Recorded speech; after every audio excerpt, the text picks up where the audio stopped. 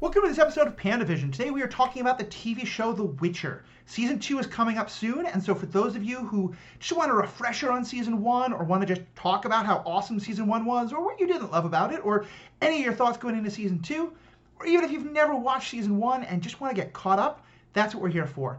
Myself, Matthew Fox, is joined by Paul Hoppy and Ashley Coffin as we talk about this show, and we're going to be doing episode-by-episode reviews of Season 2 as well.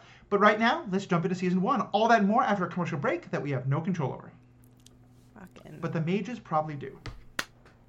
Perfect. Fucking mages. Fucking witch. Does PandaVision have to be a good language? Bloody mages. As long as we bleep it. I don't have a fucking bleep it.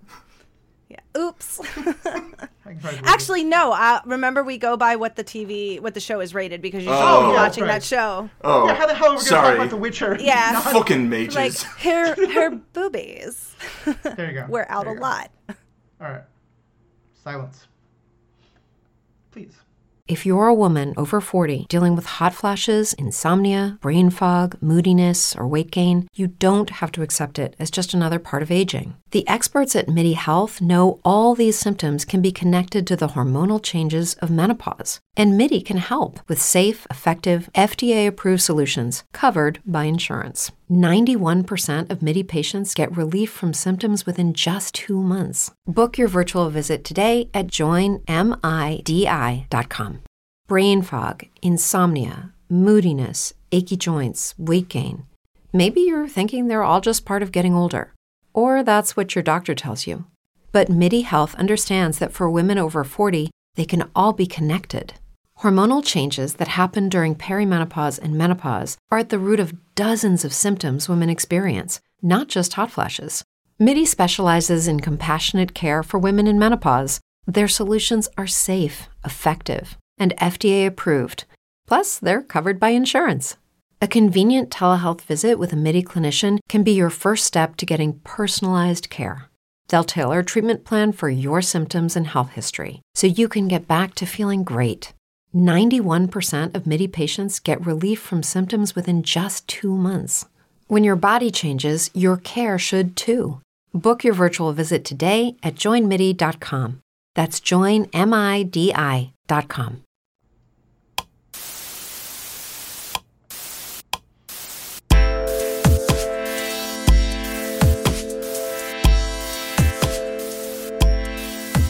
Welcome back. I'm Matthew. I guess I'm the host for The Witcher. Ashley and Paul are also hosts, but they want me to I'm know the how it works. mage, Paul's the bard, and you're the witcher. Let's do this. Wait, what? Yeah.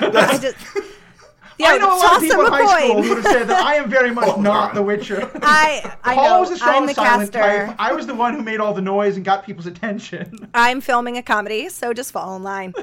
There you go. There you go. Matthew's also the one rewriting history all the time, so. Yeah, you know. Shh. Anyway, so yeah, we're here to talk about The Witcher. And like as I said, if you've seen the show before, awesome. If you haven't seen it though, the idea is we're going to kind of just catch you up so you're ready for season 2. And then we will be doing episode by episode coverage when that comes out. So let me just kind of start with some general thoughts. Ashley, what do you think of The Witcher? What has you excited about wanting to talk about this in season 2? I love witches. And it's a witcher, and there are witches, and it's fantasy. It reminds me like of being back at the Ren Fair, only if there was monsters, which was a lot of fun.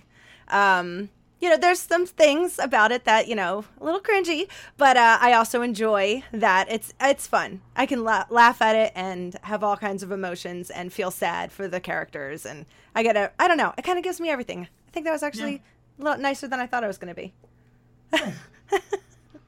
Paul, I know you kind of have some mixed feelings about this. Yeah.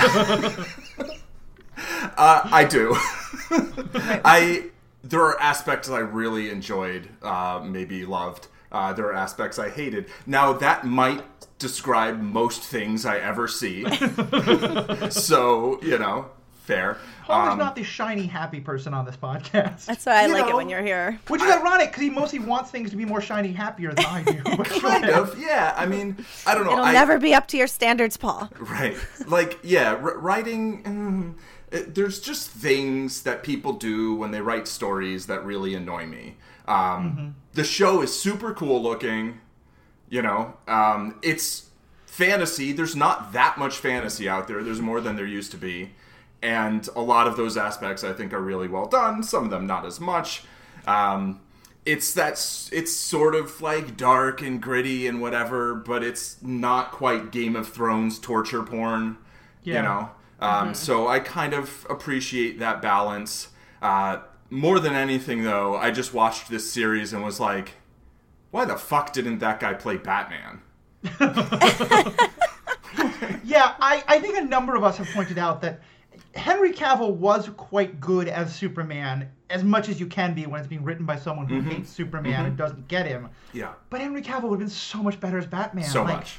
He just looks so much like Superman, though. Like, that guy's Superman. He can, but he doesn't have to. All he has to do is pull that little curl down, and you're like, holy shit. But, like, do Superman and Batman actually look that different outside of their costumes?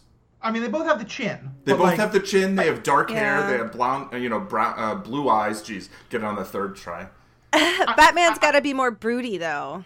And he's so broody. He is because we have your glow ups, and he is like a glam down. Like, I don't know what to go, but they grid down. But oh my god, that's what I think is going to be so amazing about Henry Cavill and his legacy. Because we're just about at the 20-year mark of the release of the Lord of the Rings movies, the first one at least, Fellowship. Yeah. And I remember when that happened, there was a lot of discussion about, do you like the Aragorn man or do you like the Legolas man? Like, do you want, the gritty and long hair or do you want, the pretty? The pretty and long hair. We were both going to meet up in the, elven forest at Fanghorn. Those gentlemen know how to do teamwork. Yeah. But the point being, Henry Cavill can do both. I hate his portrayal of Superman, but he looks fantastic. He always looks like he's smelled like a fart, like something. He's always got that. When he gets you'll never not see it now. Just like a little one, just like a. But he definitely, I think you said he cleans up nice, but he grits down even better. This is definitely the Henry Cavill I like, and there will be quite a lot of thirst discussion, I'm sure, for both him and the other big star. But, that's Bruce Wayne, too. I just want to throw that out there. The cleans up nice. That's Bruce Wayne, but being able to be gritty, that's Batman. Could have nailed it. Instead, they're like, let's make Superman Batman. Let's make Batman Punisher. All right, end of rant. Go ahead. Okay. We're going to introduce a drinking game, by the way, that you can play. Every time that Paul or myself it manages to sneak in a snipe at a Zack Snyder movie, take a drink. But please don't bill us when you get taken to the hospital, because it'll probably happen a lot. Anyway, so what other kind of general thoughts on the movie, on the show? I definitely agree with what you guys are talking about. To me, it's kind of like it's a Game of Thrones that doesn't take itself as seriously. Because two of the things that I most liked about Game of Thrones were, one, that it was fantasy, but it didn't have the sort of fantasy was always PG and everything had to work out well, and evil always was defeated and the hero always triumphed. That's not Game of Thrones. The other thing, though, and I think that's not this in a way that I really like, I don't think that feeling is unanimous on this panel, and we'll get to that. Nods assent. I was going to say, the nodding is bad radio, so thank you for the verbal confirmation. The other thing, though, is that it's, for the most part, there are people who use magic, but an awful lot of the world is people who just are trying to get by. Not everybody is a witcher or a mage or the world's best swordsman or a dragon. You kind of get the sense that, there's most of the world, and then they've heard stories about, a witcher or a striga or stuff like that. And I just really like that. I find that's a much more relatable world than one where everybody is practicing fireball or cure light wounds in their backyard. I said to Paul, I was like, it's like Dungeons and Dragons. It's a TV show, pretty much Dungeons and Dragons episode. Each time you have your mission, you have your mages. Sometimes they roll high or low. Got to watch out for the djinns. But I thought that was fun. Yeah, I think it has a lot of those elements of kind of high fantasy that maybe Game of Thrones does at the end, but didn't in the beginning, that are very sort of D&D feeling. But it does feel, I think, grounded. But like literally more than that, it feels like it's not really high fantasy. It's sort of like medium, sort of mid, where you actually do get to know the townspeople. They're mostly assholes. Yeah, I was going to say, they're all giant pieces of shit. Yeah, I would like to see maybe a little more sort of diversity there in terms of the townspeople not all being terrible. And that's like one of my Game of Thrones complaints too, is like, why is everybody terrible? Here, the lead characters I do find more compelling and interesting, and I'm willing to spend time with them, especially once the series gets going. Mm-hmm. Yeah. The other thing I think that's really noteworthy about the show, and this kind of goes into, like, we're kind of breaking away from the ideas of like high fantasy, mid fantasy, etc. Most of the fantasy tropes that we know and the stories we know, at least, growing up in the United States or other parts of the, English-speaking world, are very like British, kind of fairy tale type things. And like this is based on a series of novels that were written originally in Polish by a Polish author. And a lot of the fantasy tropes come from Eastern European, often specifically Polish, but from that whole part of the world, like a Striga, or some of the other mythological beasts that appear aren't ones we're used to. And I just thought that was also really cool. Like, just seeing a very different, like, it's not just Britain that had, like, ages where mythology was, coming up with and all this kind of stuff. Mm-hmm. Yeah, that for sure. Not English, but... No, I mean, like, there's a lot of Tolkien borrows from, I think, a lot of, like, Finnish mythology and stuff. Mm-hmm. And, cool. I mean, a lot of fairy tales that we know of are, like, German in origin. Yeah. Right? With the Grimms. And then there's the Baba Yagas of it all. Right. So, yeah, it does have more of a sort of Eastern European feel than, like, like Anglo feel. Right. At the same time... Here's another, like, fantasy pet peeve. Everybody's speaking British all the time because, like, apparently in the days of yore, that's just, like, the accent, or those are the accents that everybody has in people's heads, even though nobody actually spoke like that. People spoke Old English, or obviously, like, Polish in Poland, or Old Polish, or whatever. I mean, not even to mention, like, this story takes place over a continent. Or True. At least, like, the coastal area of a continent that is, like, thousands of miles, at least 1,000 miles or so. Yeah. And there are numerous different nations with their own kings, yet they all seem to speak the same language. Right. That's just keeping it simple. It's just convenient. They all speak the common tongue. That's very D&D. But I agree. Like, it's a little... Yeah. I don't know. Well, so let's start talking about the world. How would you describe, like, the world of The Witcher? Oh. In terms of, like, the world this show takes place in. I mean, it feels very kind of Black Forest to me a lot of the time. It, we're in wooded areas, like, there's dark crevices everywhere. It feels... I mean, it feels a little like Ravenloft to me, I think. Yeah. Where it's like, it's sort of like a dark past. It's not, there are big castles, but, the towns are these very small little kind of more villagey things. Right. The Witch's Temple place was cool. They did have some really big structures. I can't remember what it was called. I just want to call it all Themyscira, and I know that's not right.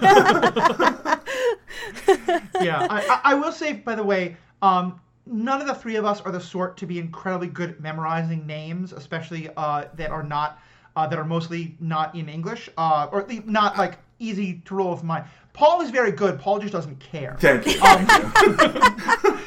The point being, we will try to make sure you understand all the things that are happening, and we're also going to put up links to, there's some great, like, there's world maps for this.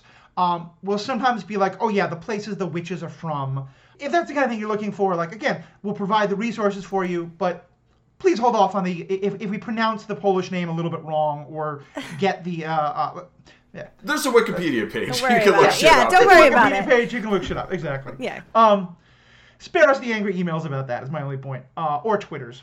Or anything really. Carrier pigeon. If you send an angry carrier pigeon, I will listen to that message. I'll kill it. I'll be mad. I'm just kidding. Aretusa, is that where you were talking about? Aretusa. See, Themyscira, same thing. Let's start with the kind of what's out there besides humans. Because one thing I think I really like about the show is that there are all of these creatures that the people of the world call monsters.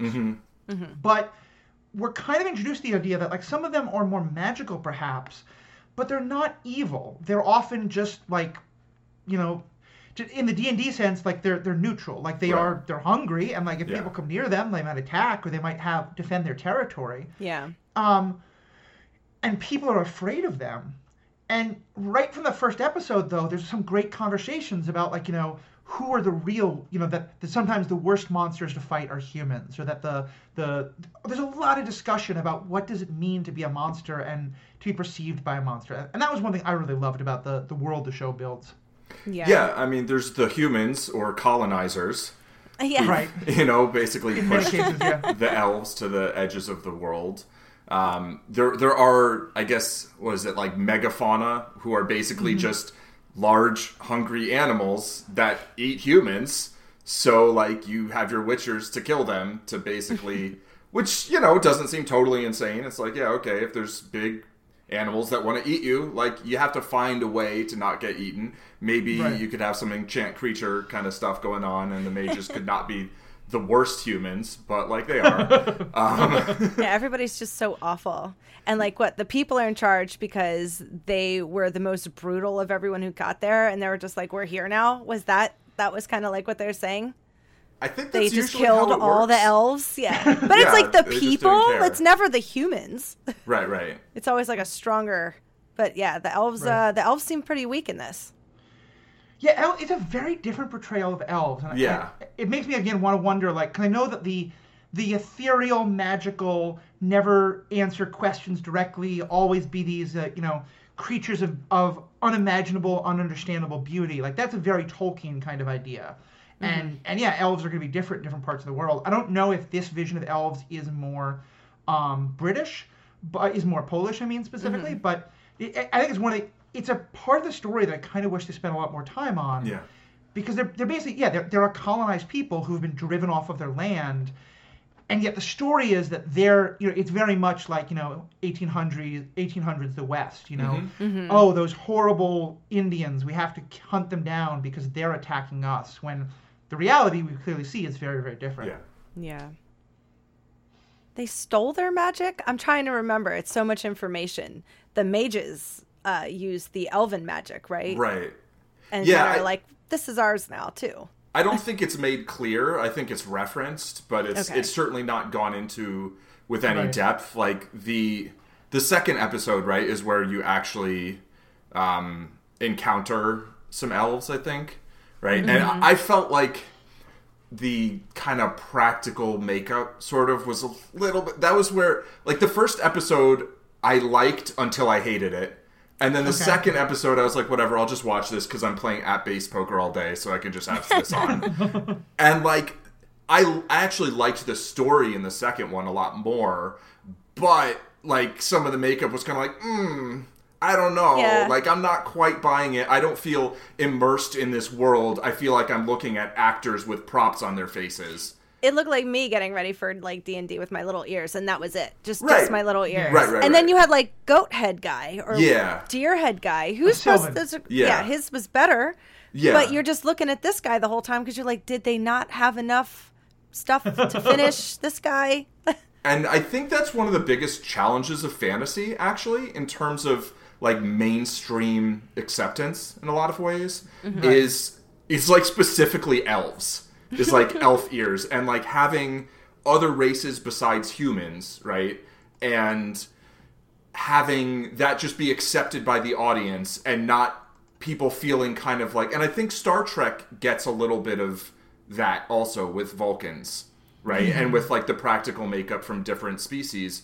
Whereas I think something like Star Wars, sure, you've got aliens who are like way out there in terms of like very different biology, very different look, but you don't have these like very similar to human but just slightly different species. And I think Game of Thrones did the same, where it's like, well, if you just make everybody humans, like more people will be like, oh, okay, sure, you know, and not have it's like this. I feel like it's a barrier to entry for some people. It's sort of a barrier to like suspension of disbelief.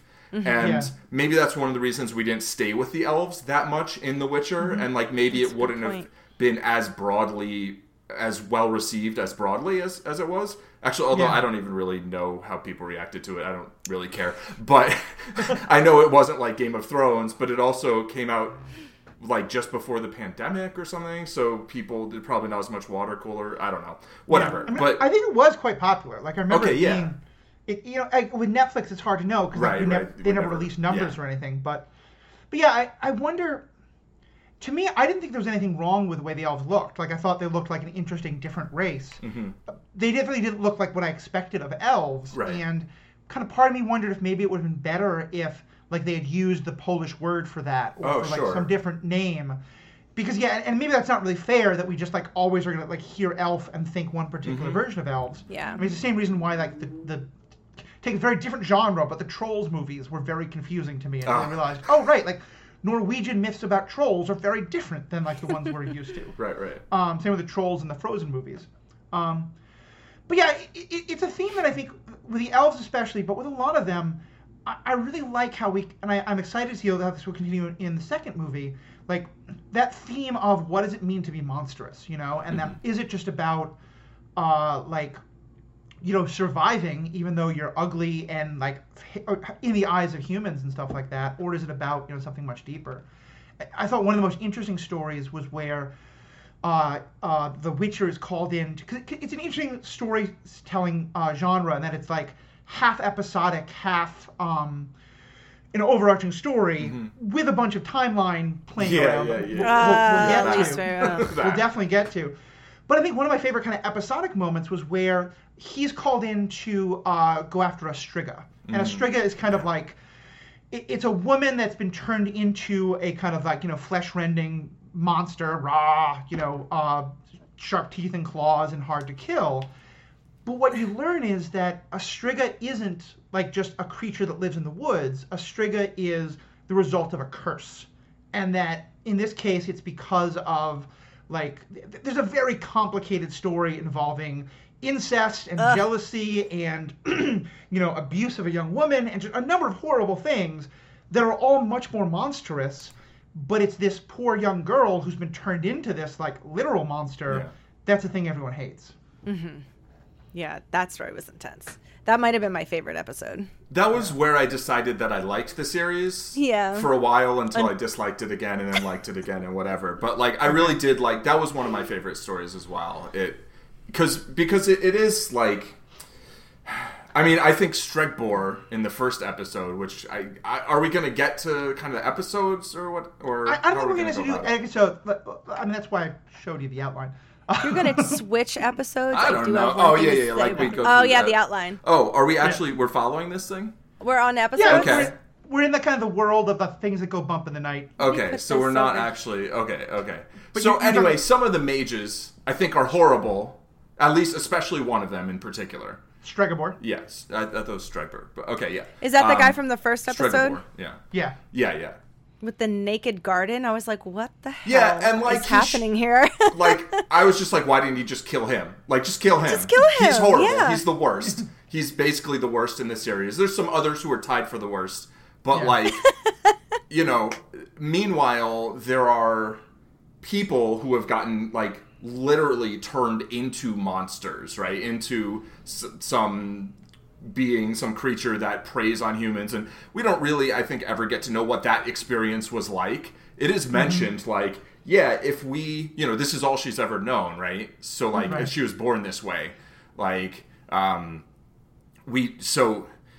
know, we don't know after she gets cured, if she's gonna just be like, oh, hey, you know. Right. Yeah, she's a feral girl now. Right. So And, like, in the book, I think there's a hint of this in the show, but definitely in the book, like, she turns back into a girl, and the first thing she does is try to attack again, because, again, that's all she knows. Right. There's a lot of, like, she's going to have to basically, like, redo her childhood in a lot of ways. yeah, as an already physically matured to some extent person, Right.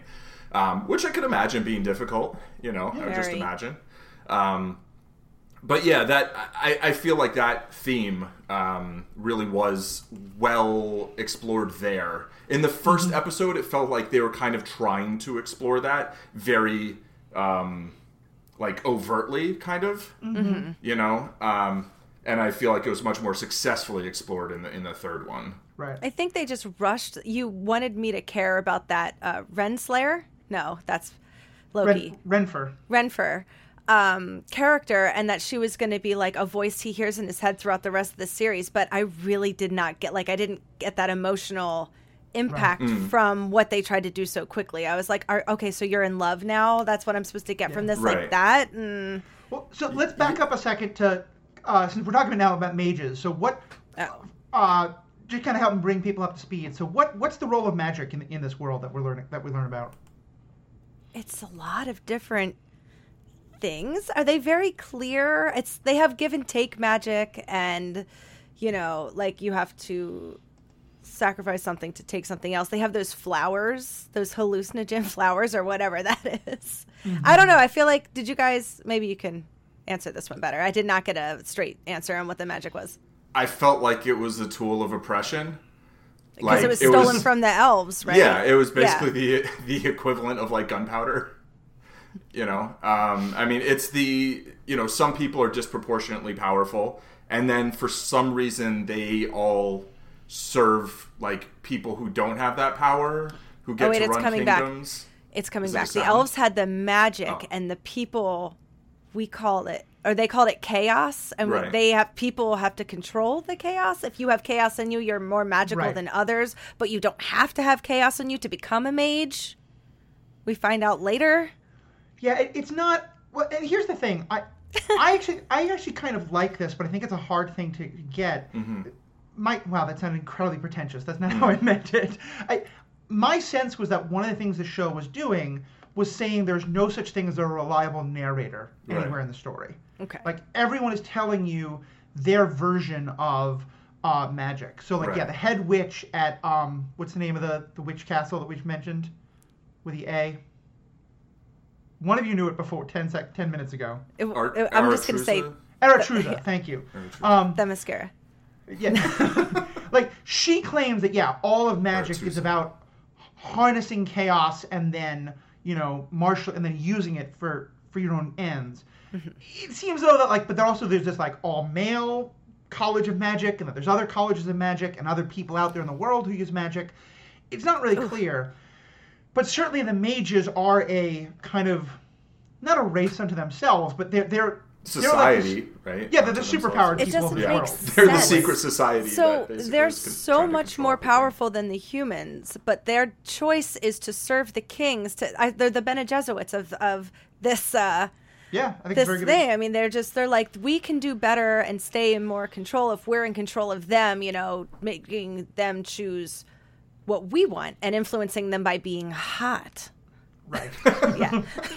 Which we're not just saying that's because the acting. They literally tell us that when you fully become a mage, you become the perfect embodiment of your physical self. Which there's an issue with disability that I have huge issues with that we're going to talk about at some point along this way. So I think it's obviously a big part of the world. And in that first episode, our hero Geralt of Rivia, the Witcher, he basically gets caught in a conflict between two mages. And I think you're right. I kind of wish he'd made another choice, but I thought what was important there is that you're introducing him. He's the person he doesn't want to make a choice. He doesn't want to say, I think this mage is right and this is wrong. He just kind of doesn't want to get involved. And it's when one of them tries to kill the other, he wants to stop her, but then he doesn't want the other one to now be able to study her body and stuff. And it seems like, to me, what I got out of that first episode, at least, is both these mages are kind of horrible. Stregobor is much, much worse. Right. And Stregobor, in many ways, created the awfulness of Yennefer. I think Renfrey, right? Renfrey? Renfrey, yeah, sure. Let's just go with that. Yennefer. Jared. But more, that's just about him wanting to stay neutral in a way that he doesn't get to by the end of the story. Right. Right. From episode 1, I'm like, oh, so you can't not get involved. He's like, I don't want to get involved with any of this, but I have to stop you, and I have to stop you. So to do that, I'm going to go to you and then come back to you. I'm going to sleep with you, and then I'm going to figure. I was like, oh, so you really like to get involved. Okay. Yeah. White Knight syndrome. He couldn't stop. And when we get to talking about the character, we'll definitely talk about that, because there's a lot for him of everyone else thinks that he's a monster, and he has his own code, which is sort of like, I think in some ways he's a lot more honorable than everyone else, but also it's very different. And so let's talk about the Society of Mages that we get introduced to, because clearly that's one that Paul, I think especially, but all of us maybe are not thrilled with. But what's the politics of mages in this world? Yeah, I think it's the worst. It's basically they're like, we're essentially a secret society, except we're openly, like, we're not really secret, right? But we like send a mage out to every court, to every kingdom, and then they sort of manipulate the person there.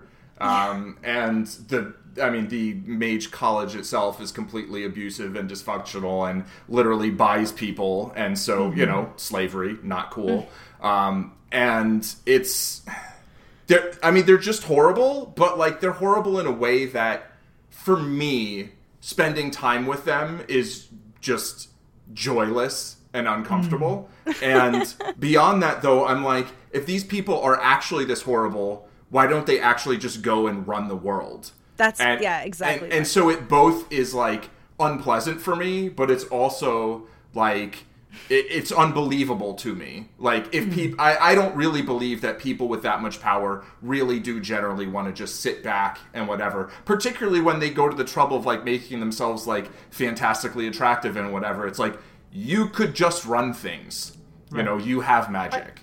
I agree. I guess the sense that I got was, well, first of all, I'll say I definitely think you're right. They're mostly horrible people. I really love that. Like I love, not just that I love horrible people, but just I like the power behind the throne. I like yeah. You like the yeah. But I think to me, and maybe I just mentioned the Sombras, maybe I'm being too influenced by White Wolf of Darkness. To me, the implication that I got was these individuals are all more powerful than any individual human, but there's also a much smaller number of them, and we see them. Like a group of 60 of them basically gets their ass kicked by a much larger army. And yes, magic is a part of it. Yeah. Yeah, well, it becomes 22. It starts out as a larger number. And my point being, like, the implication I think I got is that, like, if mages try to actually take over, like, they're just so far outnumbered that it wouldn't actually work. And so this is their way of being like, no, humans, we're not taking over. We're advising you. Right. And they're very much like, this is their way of, we want to guide things in the world. We want to have all the power. We want to tell ourselves that we're being benevolent. Clearly, we're not. But also, they're not going to get their hands dirty. That they're set aside. So I guess that's to me how it becomes believable. Cool. Yeah. I still don't buy it, but I respect the perspective. Yeah, that was the first thing I thought. I was like, oh, well, that's why I kind of like Yennefer, because she doesn't follow. She's like, I'm going to go do my own thing, because that's what I would do after I got all the powers. I'd be like, well, this was horrible. Bye. And I'm going out. Right. Yeah, and I enjoyed her story by and large. Just if we had spent a little less time on the kind of flowers in the attic sort of part of it, I would have, I felt like that was kind of drawn out, whereas the Renfri story, as you're saying, Ashley, was like kind of rushed through, and that was, listening to there are, for anybody who wants to kind of half watch bits of the episodes, there is this series. I forget what it's called, but if you just search for The Witcher, it's like one of the things that shows up where it's like inside the episodes or something. Yeah. And it was very useful in terms of remembering what I'd watched like 2 years ago or whenever this came out. But it was also like listening to the showrunner talk about the things. I think it can be illuminating, and maybe that's some people's cup of tea. For me, it was kind of torturous. And like listening to her literally talk about fridging Renfri in the first episode, like she used words that were something along the lines of, Renfri isn't here for her own reasons. She's there so we can see Geralt, blah, blah, blah. And I'm like, yo, this is like textbook. Like, you have this female character who exists only to basically be like gazed upon and then like die to have some sort of influence on the main character. I'm like, no thanks. No thanks. And I almost quit the series after that. But like I say, I was playing app-based poker, so I was like, I'll just sit here and let the second episode run. And I was like, all right, this is a little better. I was definitely a lot happier not knowing that, to be sure. And listeners, it's entirely possible that by the end of this episode, Paul will have convinced Ashley and I not to watch season 2, and you'll need new hosts. Like I don't think said, that's gonna happen. I love trash. I'm just there Yeah. for the outfits, honestly, by the end of the next one. That's The fair. outfits They're are a lot of awesome. fun. They're a lot of fun. Everyone's beautiful. The It's a outfits lot of are fun. outstanding, I will say. Yeah, Yennefer's dresses. Oh my god. Now, but what did you mean when you said the flowers in the attic aspect of it? Oh, I mean, like, basically, there are these kids who are trapped in a circumstance that they don't have the power to escape from. They have no agency. They're hidden away, basically, until, it's different. I mean, now then they are turned into, some of them are turned into mages, others are turned into battery fish. Was that what that was? Eels. I was like, Yeah. what's happening? Yeah, they don't kill off the ones that they don't think are useful enough. They basically imprison them for life in a zoo and draw upon their energy, which, bonus horrible points. They were also Yennefer. They were also happy about it in that scene, like when her mother figure comes in and she just turns and smiles after she pushed it in. I was like, Right. I didn't think that at all. That you just blew my mind. Oh, It went right over my head. That was maybe the most horrible thing in the series, I thought. I think I just didn't care. Like something, right. Yeah. But in terms of like something horrible I was done like, to a are person. they fish now? Whatever. Yeah.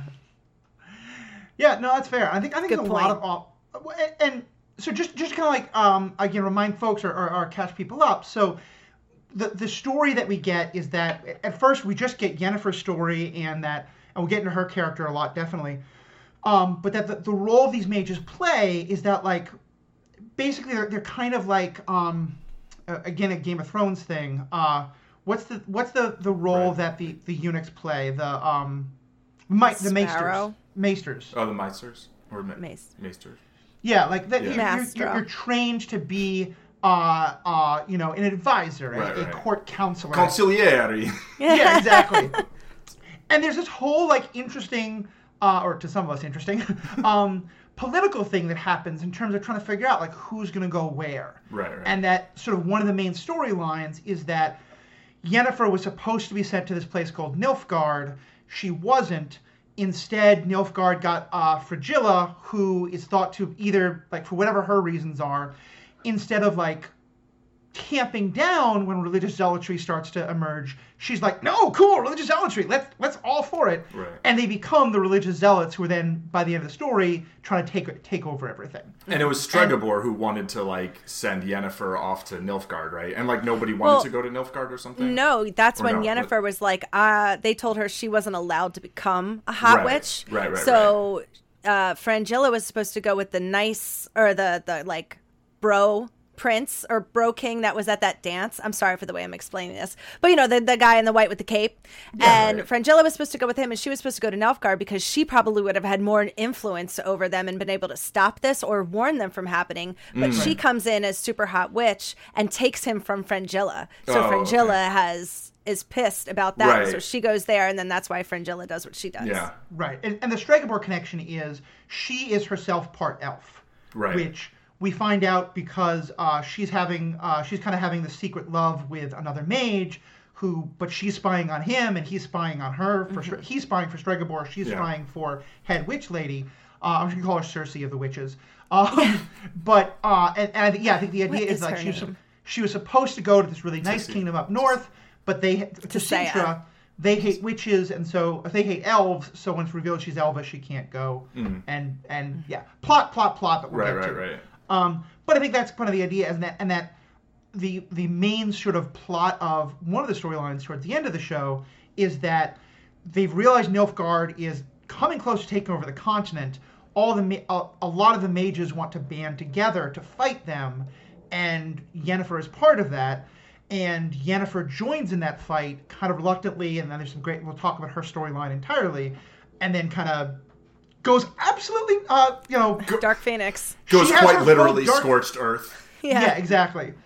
Which is interesting because until then we'd see like there's this idea that using some kind of magic is going to like use up your own life energy, and we see people doing like forbidden fire magic, but we don't see that with Yennefer. But we'll get to that.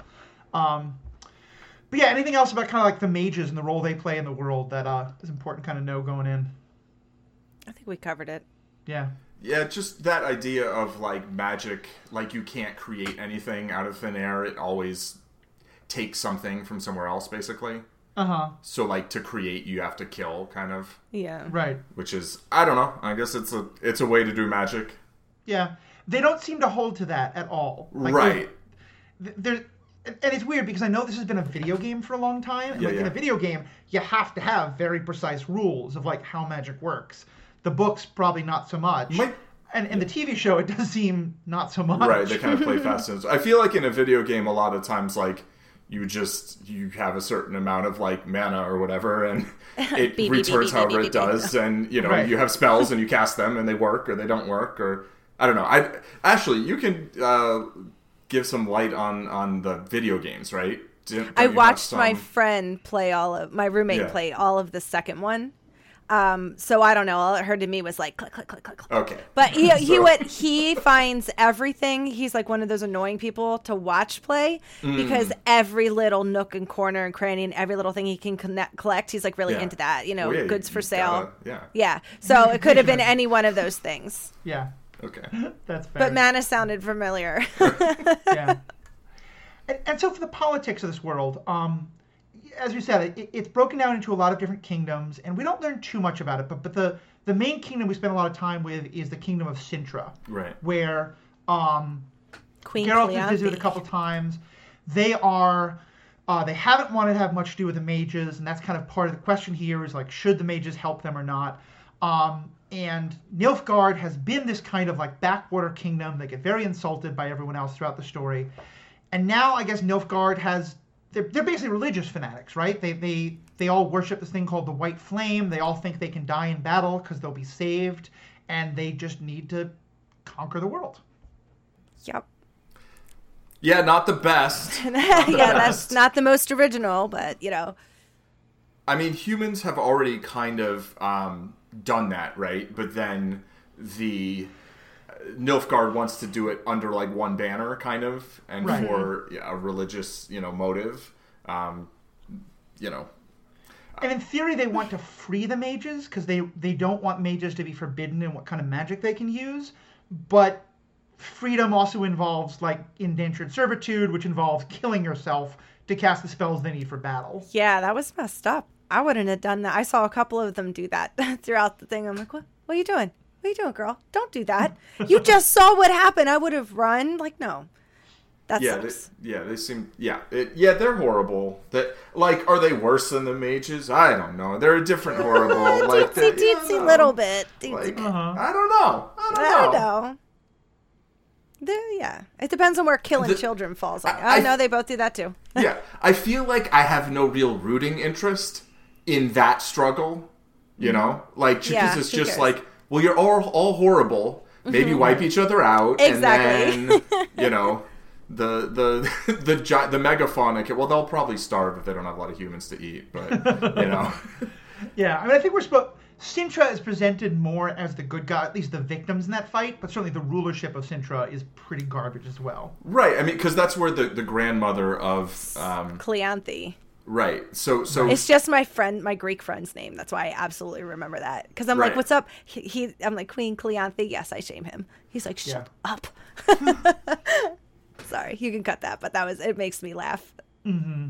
So they're like, I mean, they have this history, I think, right, of being really horrible in order to gain their power and retain their power or whatever. Mm-hmm. And so, Nilfgaard attacking them is kind of like, whatever, but at the same time, it's like if the Empire went and invaded another empire in Star Wars. It's like, okay, well, I don't know. I don't care. I don't know. You're both garbage. That's kind of human history, but in terms of rooting interest, I do kind of actually have a rooting interest in this, which is not in terms of this big battle, one side or the other, but the people trapped in the middle.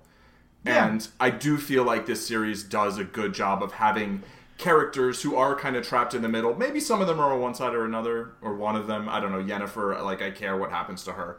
But I feel like it is these big pretty evil organizations, that then there are a lot of people who, while a lot of people in the world are horrible, there are some people who are at least trying to kind of be decent and who are at least interesting enough for me to care about, that, like, I would watch season 2, I think.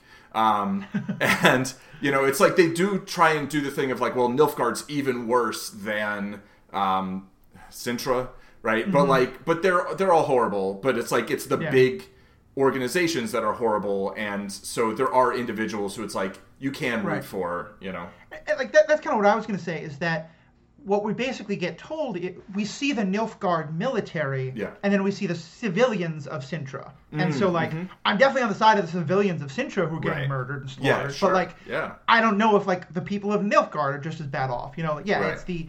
And I think that's actually a real theme of it, is with The Witcher being the prime example, this story is about the people who are caught between these, huge, powerful things, and they're just trying to, like, find their own way.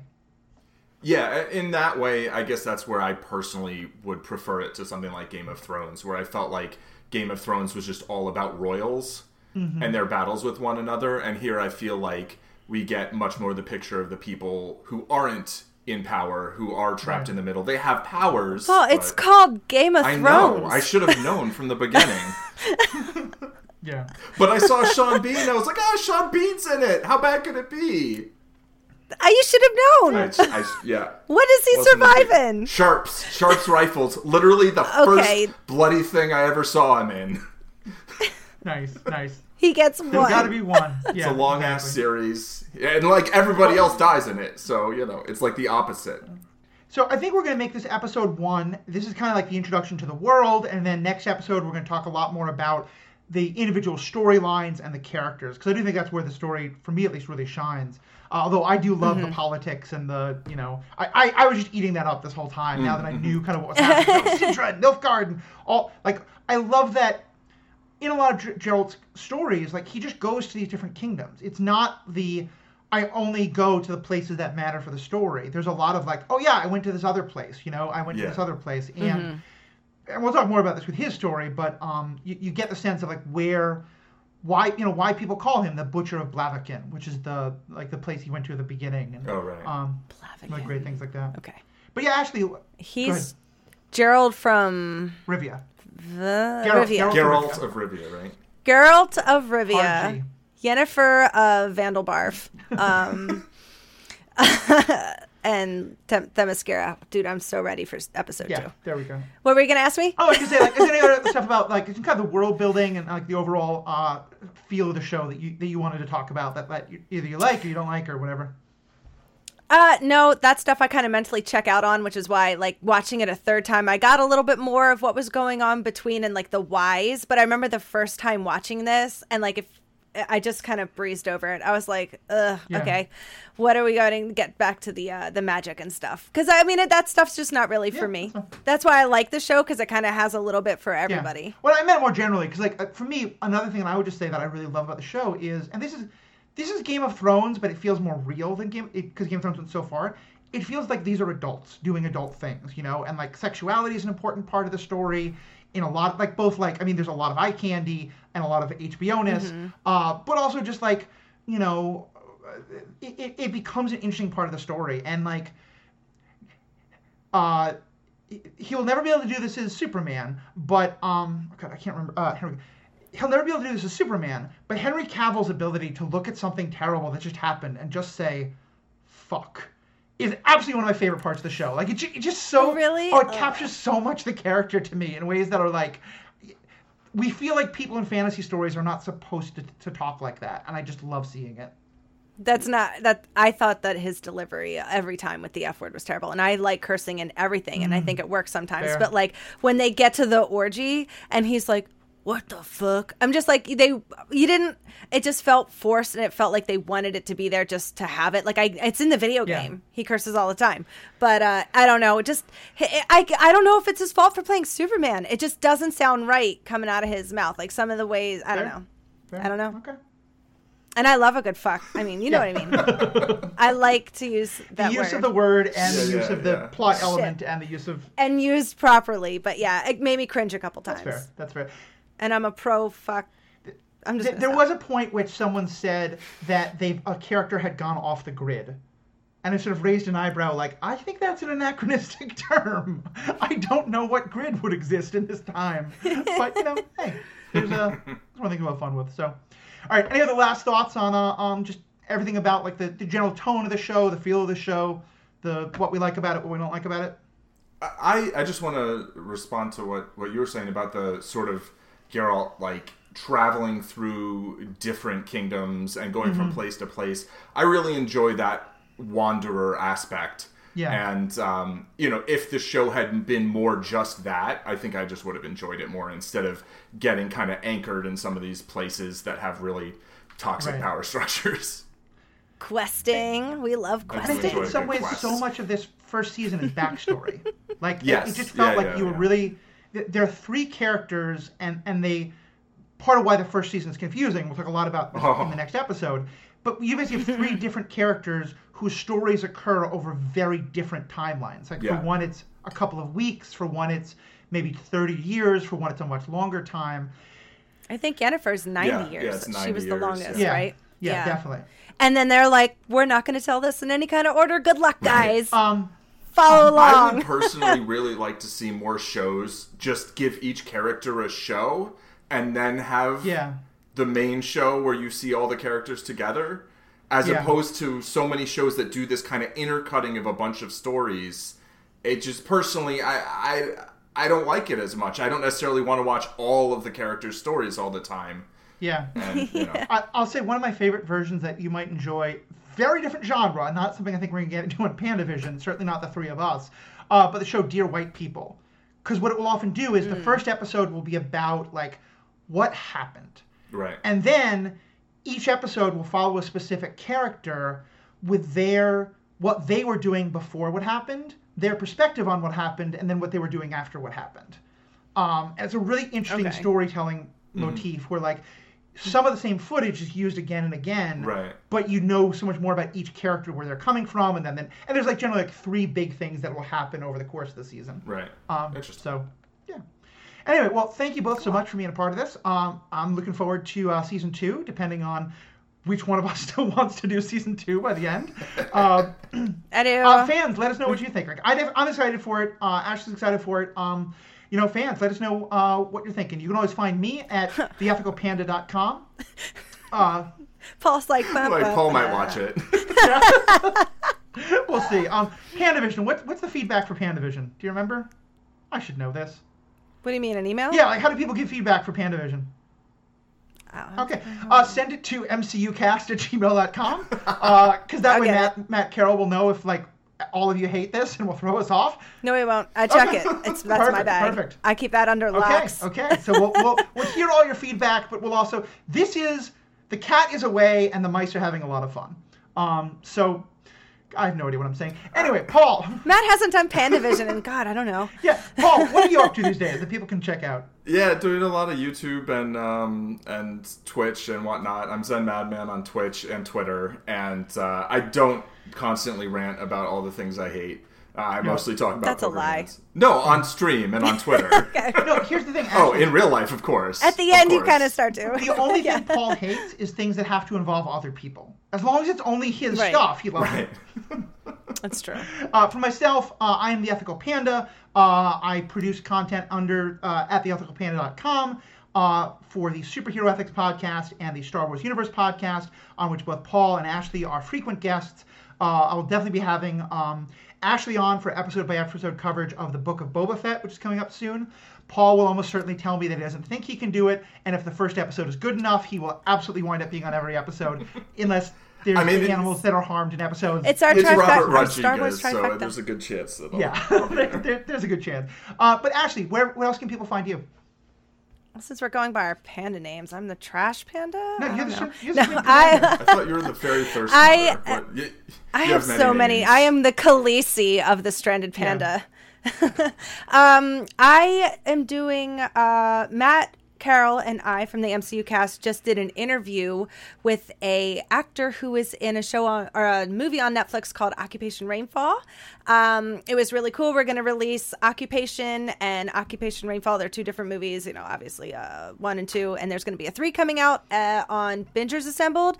And then the interview there within the next couple weeks. So definitely check that out. The interview is great. Zach is awesome. He's from Australia. Ladies, the voice. Not just ladies, thank you. It was fun. Everybody. Yeah, definitely. It's and definitely worth checking all that stuff out. And we'll have more content on The Witcher coming soon, and hopefully more on season 2. So please check back and all that. Check out all the great things that Paul and Ashley are doing. Check out some of my stuff, and most importantly, have a great day. Bye. Thank you for listening to PandaVision. We are a member of the Stranded Panda Network. For all of our podcasts and other creative geeky projects, check out strandedpanda.com.